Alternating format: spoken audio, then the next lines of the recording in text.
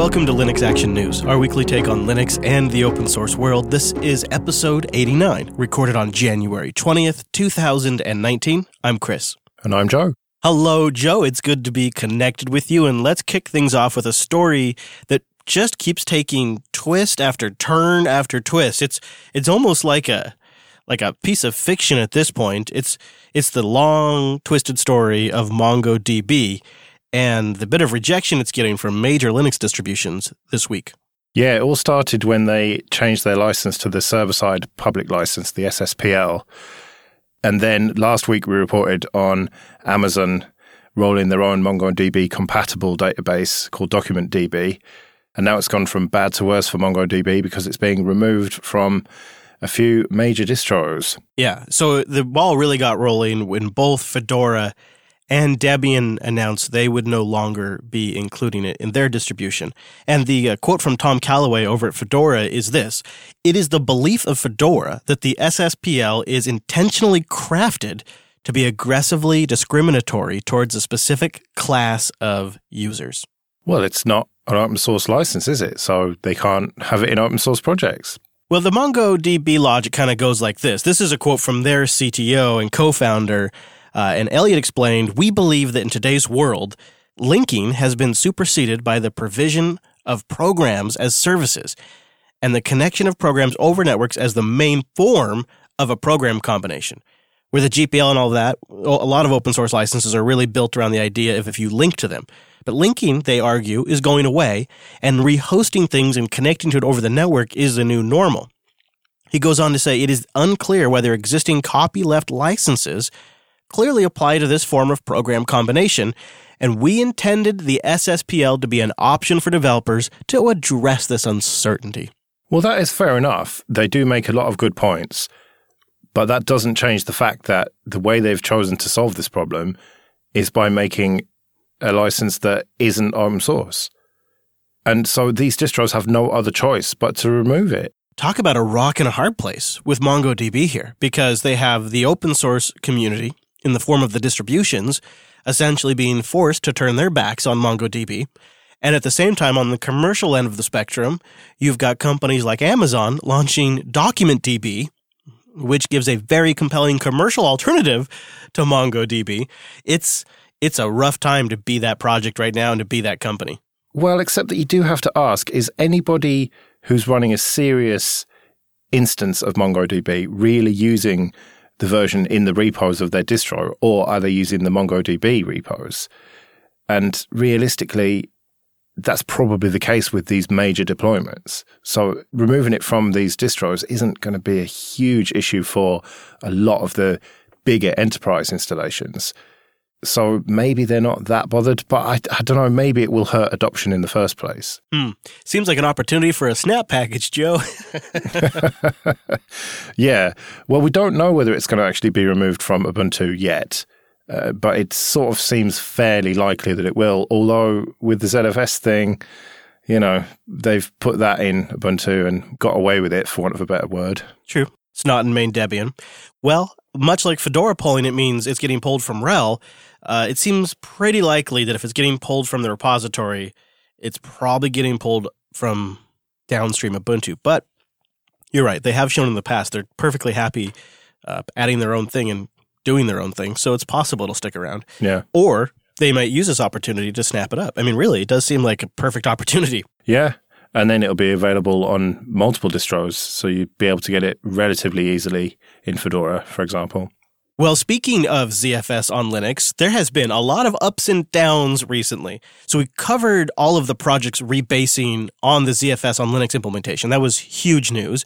But then shortly after that, news came out that in the new 5.0 version of Linux, the new kernel, the ZFS on Linux project could no longer build due to some kernel changes that were made by the core developers. Yeah, and there was nothing short of hostility coming from Greg KH regarding ZFS. Hostility? Yeah, okay. I mean, definitely annoyance.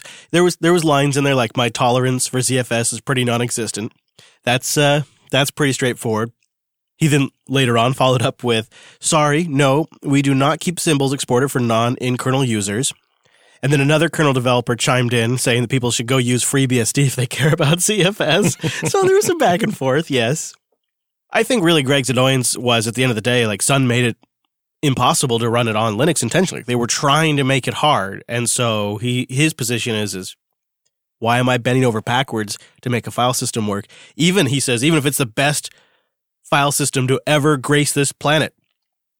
That's fantastic, but given that the creators of that code placed it under a license that was specifically designed not to be compatible with Linux, to prevent it from ever being used on Linux, well, you can see why I really don't care about it. Why would I? He writes. So yeah, okay. I mean, that's, yeah. Yeah, I think that's hostility. Yeah, I suppose so. But there is a workaround, although it may possibly impact performance. Well, essentially, it just disables the vector instructions that were being used that got taken away. And that was to really just make checksumming faster. So I suppose there's a possibility there'll be some performance hit there, but I'm not sure. It's not clear if it's only at build time. I would not be surprised if we see some benchmarks soon that make it clear.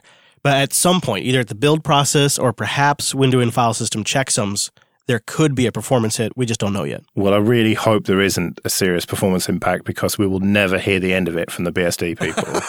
Can you imagine? Oh, it's based on Linux, but it runs best on FreeBSD. Well, let's keep talking about the BSDs just for a moment here on the Linux Action News program and talk about Project Trident, which just had their first stable release. And for those of you that aren't keeping score at home, Project Trident is based on TrueOS, and TrueOS itself, at least at the time of this release, was based on FreeBSD 13 current. So I managed to install this, but I didn't manage to boot it. It looks from Twitter that you got on a bit better than I did. Yeah, I did. I've used it all morning, actually. It's funny, what I said on Twitter was, I went in with kind of low expectations, just because I was expecting it to be a really minimal, cute desktop that wasn't really ready to go yet, and, you know, this is their first stable release here, and TrueOS is kind of still new, and it's all still kind of new. And I went in with low expectations, and I got that sensation that I used to get from distro hopping when I would move to a new distro that did things really differently, and it really impressed me. I got that sensation. And so I think it's very competitive for a particular type of workload. It may still have some cooking it needs to do, but I was pretty impressed, Joe. It's funny that it reminded you of a time many years ago, because that was exactly the feeling I got. I didn't get as far as the desktop, but the whole experience around it felt like when I first got into Linux, like 10, 11 years ago. From the download speed of the ISO, which was somewhere around 200 kilobytes a second or whatever, it took hours and hours to download this 4-point-whatever gigabyte ISO. And then the installer just felt very clunky and old school to me. And then the fact that you go through the installation and then just won't boot. And this is on a laptop that will run Triskel very happily. It's just Intel, no NVIDIA or anything like that. So I was just not very impressed with it, really. And I've had a bit of criticism, I think, for being down on BSD generally, or the BSDs. And I don't think that's fair, because things like FreeBSD clearly have a place, and they are excellent at some things, like basically all of the hardware that IX Systems sells, for example, and network gear and NASes and stuff. It's absolutely perfect for that. But in terms of the desktop, this Trident really, I think, shows how far behind Linux they are. It's really a shame you didn't get to go all the way to the desktop and use it for a bit, because I think some of my notes on here are like very much like XFCE. I think Joe would like this about it. First of all, it has a Windows 7 sort of workflow look and feel. And that's the first thing people said on Twitter is, oh, I thought that was Windows 7 for a moment. Yeah. It's a little old. It feels a little dated. That might be fine for a workstation, though. And it's got a few rough edges. I've been on a VMware workstation kick, for better or for worse. And so on my system, like all of the bottom buttons of the installer get cut off. I get to see the very, very, very, very top of the button. And the first two buttons just shut the thing down to a command line. It's like, all right, I'll try the other button. Same exact result. Like I had to just sit there and try the different buttons until I got the result I wanted. So it took me a while to get through the installer. But once I got it in, a couple of neat things stood out to me. Number one, their file manager is kind of cool. It's got built-in Git support. So you can do Git check-ins and clone repos right in the file manager. Pretty intelligently, they're using the LTS version of the Qt framework, version 5.12.0. And the Qt-based desktop itself is very lean. The Lumina desktop is fast. It's easily configurable. There is a control panel-like preferences area that has everything you'd want and not too much. And then, and I think maybe this just comes with all TrueOS-based systems, there's the TrueOS sysadmin panel, which reminds me of Yast Lite. It just does a few things like manage volume snapshots and boot environments and set up a few basic essentials about your computer, but that's it. And last but not least, their update management tool ties in with those boot environments and ZFS snapshots. They're using ZFS in really clever ways that you don't even have to configure as an end user to enable things like software rollbacks if your updates don't work, including the entire boot environment. So if the kernel doesn't work or something gets borked with the boot manager, it can roll it back at a file system level for you. And it's just right there in the controls. You know, there's a mishmash of design looks here and there, and some things are a little odd, but everything's functional. And it performs great, and I completely forgot that I was on a BSD-based system. Oh, and it came with Telegram pre-installed, so I was happy. Telegram, right there. Oh, very nice. You're making me want to actually give this another go and try and get it working, because I've had a good experience with Ghost BSD before with the Mate desktop, but this Minimal Lumina desktop, I have tried not for a while, so I would like to give that another go. So, all right, I'll try it on a different machine and see if I can get that to work. Yeah, I think you might like it. It's very XFCE in a lot of ways, but in just a very functional kind of way too. And one other thing that's kind of nice is they have the App Cafe, which is a sort of Synaptic-like GUI package manager. And I could install things like Mumble and the Fish Shell in seconds. I typed in Mumble, hit enter, showed up, installed it, and downloaded all the Qt4 dependencies required, and everything loaded perfectly fine. Same with the Fish Shell, in seconds. Oh, you're really selling this to me, because Synaptic-like is how I want all my GUI software managers to be. Yeah. It was peak package management software, I think. Yeah, exactly, before all the bloat and everything. All right, I'm definitely going to have to give this a go then. Well, if you want something really different, Android x86 has a pretty significant release this week. It's 8.1 R1, and there's several things in this that actually make it, I would say, ready for the desktop. I know it always kind of has been getting closer and closer, but now there's like things like a proper taskbar and all that stuff. Yeah, I've been following the development of this, and this is based on Android 8.1 Oreo, so it is one version behind. Yes. But then most phones it's hard Android development. You can't really criticize them too much for it. And I've got a touchscreen laptop, a little 11-inch VivoBook, and that's what I always test this on. And again, as usual, worked perfectly on there. And you've got that choice between either a touch-based interface like standard Android or more of a traditional desktop interface with a taskbar and menu and everything that's more mouse-based. And also worth noting, Joe, freeform window mode, so you can drag windows around. They're not all full screen, too. Yeah, so it really is a desktop-like experience. Why you'd want to do that, I don't know. It's just something of a curiosity, really, to me. Surely no one can be actually using this as their daily machine. Maybe for like a kiosk or appliance. Yeah, maybe it's like in a business where you want people to fill out information when they come in. I don't know. I'm just trying to think how I use this. I like it. I like messing around with it. I use it for about a good solid couple of hours every release. And then I'm like, okay, good enough. But I actually couldn't get this one to boot. Maybe it's VMware Workstation. I was trying everything out in VMware Workstation.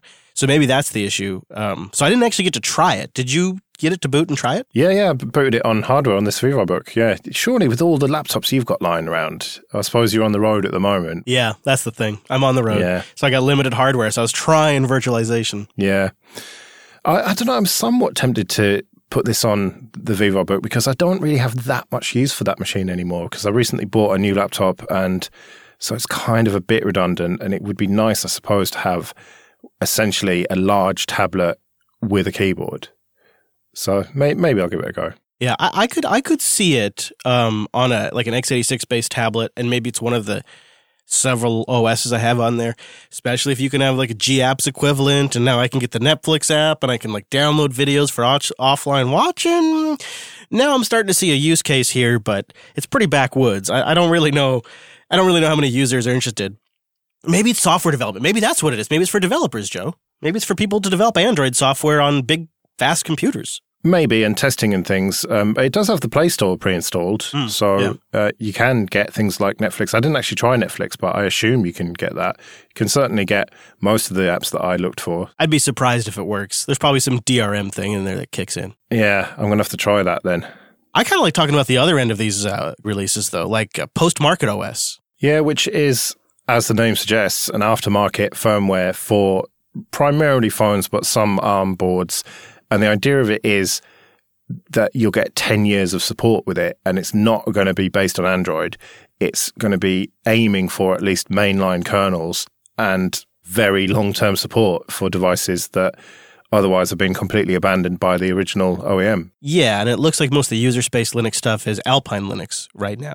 In fact, it's one of the things they're working on is they've been based on the development branch of Alpine Linux, which was good while they're developing software, but it meant about once a month everything would break in Post-Market OS, and they have been spending a lot of time just integrating Alpine Linux updates without really iterating on the operating system itself. So to avoid substantial breakage, as they put it, they are rebasing on the Alpine stable releases in the future, and then they will have a package branch which is based on the next Alpine release, which is every 6 months or so. Essentially, they're just going to match Alpine's release cadence. But it's still very early days for this. It's nowhere near something like Ubuntu Touch, for example, in terms of actual usability. Yeah, so for example, like the Nexus 5, they have a booting mainline kernel. They've got accelerated graphics, that's huge, and they can actually communicate with the cellular modem. But there's no working audio. There's no calls happening. I mean, it's really early days. And there's hundreds of devices that they currently support at various levels like that. In this update, they're adding a bunch of other devices, including like some cool tablet devices and some other ARM-based devices. But it's all various levels of support, and they're trying to get some basic goalposts in there, like get cell calls working and things like that. But so far, they haven't gotten there. I do like their honest approach, though. If you go to postmarketos.org, right there, the first thing you see is alpha version, calls don't work, etc., only suitable for hackers. So they're not trying to make any claims beyond that, which is good. But it does show how hard this is to make a proper Linux system work on ARM. Right, but flip this around for a moment, Joe, on its head, and look at the Nexus 5. That's been completely abandoned by the original creator. There is zero support now from Google for the Nexus 5. At least Post-Market OS supports it to some degree, so you could make the argument that they're supporting it better than the original creator. The thing is with projects like this, too, is they have time. They have time to work this out. There's not a huge commercial product that they have to get to market and they don't have to sell millions of copies of to be sustainable. It really is an open source project that can take its time to build something and eventually become something that can keep these devices going. And if they only get to maybe, say, a dozen or so that are fully supported, well, then they're better off than they would have been. Yeah, that's true. And you mentioned the Nexus 5 there. Of course, you can run Lineage on that, but all the kernel and drivers and everything are seriously out of date and a potential security risk, whereas the whole point of Post-Market OS is to be up to date and secure. And I suppose that is a good priority to have if you use that as a foundation. And then once they get it up to a point where it is working really well with an interface like Plasma Mobile, for example, then you'll have something that's actually really worth using in the long term. Did you see in this update, they also talk about getting XFCE 4 running on the Librem 5 dev kit board? Yeah, I did see that, and it warmed my heart to see XFCE running there. Although, in the photo that's in this post, you have to scroll down a little way to see it. If you expand that photo, you see something quite alarming, and that is a fan attached to this Librem 5 dev kit. Whoa, holy rotations, Batman. It looks also like it's been wired on there. Perhaps they wired it. Maybe they had to overclock it. Let's give the benefit of the doubt here, because this, first of all, this dev board is large. It's like 4 or 5 Raspberry Pis next to each other large. It's big. And then there is what would you call that? A 40 millimeter fan? That's a pretty small fan. Might even be 20. It's one of those real high pitched whiners. Yeah. And it has been suspended with stiff wire over the CPU heatsink. Yeah. In what appears to be a desperate attempt to cool the CPU on the dev board. You know, Joe, though, I gotta say, looking at the screenshot here, they have the info up on the screen, and the CPU is running at 1.5 gigahertz, which, double check me, but I think that's the clock speed it's supposed to be running at. Yeah, I think that is stock. So yeah, it's not even overclocked. That is very alarming then. Could it be that PureOS will be more efficient somehow? And maybe that's something that I don't know. Postmarket need to work on. I would say this. If you want to know what we're talking about, go to linuxactionnews.com/89 and then go to the Postmarket OS link, scroll down on this post and look at this photo of the XFCE desktop, and then let us know what you think. linuxactionnews.com/contact. Legitimately, if I didn't know any better, I'd say this is a really bad sign. But, this could be anything. It could be anything. So we'd love to have somebody talk us off the cliff. Yeah, well, I'm hoping to speak to Todd at some point soon, the CEO, Todd Weaver of Purism, because we agreed a hot date on Valentine's Day. It's true. That's true. Also, by the way, just one more thing on Postmarket OS. They also got Unity 8 working on top of Postmarket, which is just, I don't know. They say it runs great. I'm sure it does. It's a pretty neat project. And I love the idea of it's Alpine-based. It's not necessarily like some clone of Android that they're trying to flash onto these phones, which may actually be a lot easier. It is its own unique thing that they're trying to breathe 10 years of life into a device after it's been abandoned by a manufacturer. And if they can even get that for a handful of devices, I think it's going to be a project that is cherished. Well, a project that was cherished by some people was the Firefox test pilot program, which Mozilla have decided is no more. I read this post, Joe, and I feel like if you're a student going into business communications, you should go read this because it is a masterpiece in reframing failure as an epic success. I'll give you a couple of quick choice quotes here, because keep in mind, test pilot was starting to get a bad name for a lot of, most people considered it an advertising mechanism, fair or not. And so it was time to get far, far away from it. But this is how it's framed. They say, we're proud to announce today that we're evolving our approach to experimentation even further. Test Pilot was designed to harness the energy of our most passionate users. Test Pilot performed better than we could have ever imagined. As a result of this program, we're now in a stronger position. So today, we are announcing that we will be moving to a new structure that will demonstrate our ability to innovate in exciting ways. As a result, we're closing the Test Pilot program as we've known it. Because it's such a success, Joe, it's been so incredibly blow the doors off successful, we're ending it. Well, to be fair, they do say now that everyone is responsible for maintaining the culture of experimentation, capitalized, Firefox has developed through this process. So they're basically saying that instead of just having this small test pilot program, now all the experiments will be part of Firefox. Yeah. And it sounds like it's actually a realignment inside Mozilla too, because here's the wording you're going off of. They say, migrating to a new model doesn't mean we're doing fewer experiments. In fact, we're doing even more, with an exclamation mark. The innovation process that led to products like Firefox Monitor are no longer the responsibility of a handful of individuals, but rather the entire organization. So read that as there was just a team that was responsible for Test Pilot and tried a few things, and now we're just making that a company-wide thing or a group-wide thing. So you're right. It's not only going to be a change in how Firefox delivers these features, but it's going to be a structural change inside the Mozilla group too. It just seems like a bad idea to me. It was a great idea before that you could opt in to this program where you get these new features and you could test them out and help out the project with it, but they weren't inflicting these potentially bad features onto the entire user base.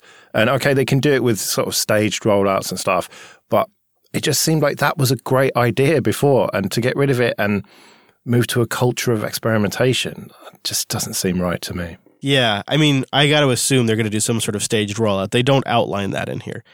But I think it's safe to say the Test Pilot program caught a few bad ideas before they rolled out to everybody. Yeah. And that's valuable. So I hope they do something like that. It would be wise to do that, and I would imagine they're going to.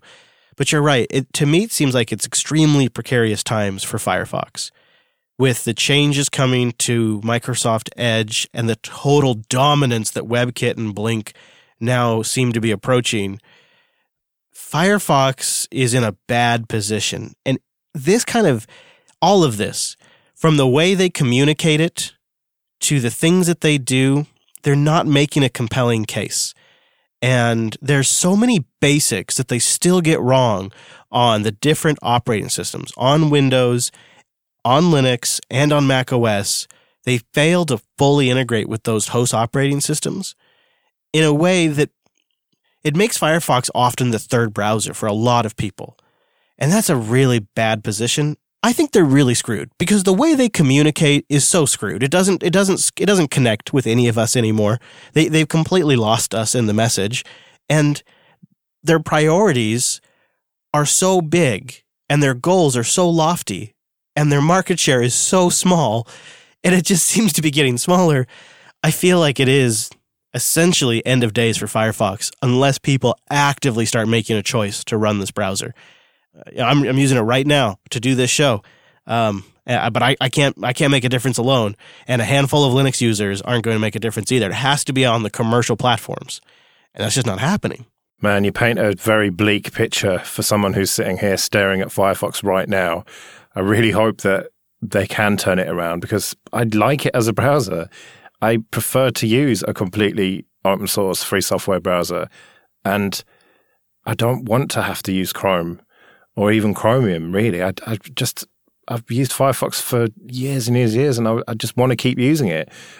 So I really hope you're wrong. I do too, because in fact, I hope I'm really wrong, because it's not just they need to survive. They need to have a measurable, important percentage of the market. So that way they have a real seat at the table. They have power and leverage in the conversation about web standards. And they don't have that if they don't have a sizable market share. So it's not just like they have to be surviving. They have to be thriving to really be successful. And I think maybe I'm losing faith in the side of Mozilla that doesn't necessarily have its hands on the code as much. I don't know. You just look at all the stories we've covered. But hopefully I'm wrong. Time will tell, Joe. Well, at least they're killing Adobe Flash support in the upcoming Firefox 69. It's funny that you have to say Adobe Flash now. That's how irrelevant it is. You have to kind of specify which Flash you're talking about. I guess so.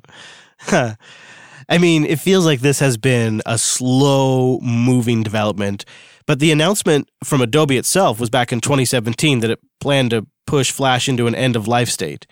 So there's sort of been this 2017 announcement with a 2020 roadmap objective for Adobe. And so this is actually right in step with that. In fact, they're even coming in a little early. Firefox 69 is scheduled to be released on September 9th. So if you are in a corporation using Firefox where Flash is still relevant, I know that's also in education. For example, my kids' schools, Firefox on the machines, and they're using Flash apps. Flash apps, Joe. So they're going to have to brace themselves for this change. And it'll be on September 9th if Firefox 69 ships on time.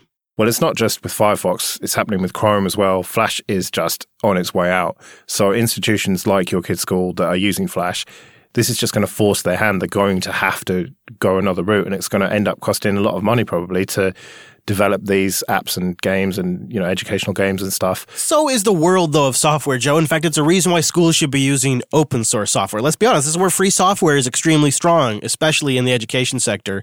And I'll note it's, not just Flash, a lot of great plugins. The whole Netscape API for plugins is being deprecated. And it's just time to go. It's old, it's insecure, and this has been a massive transition for Firefox to make.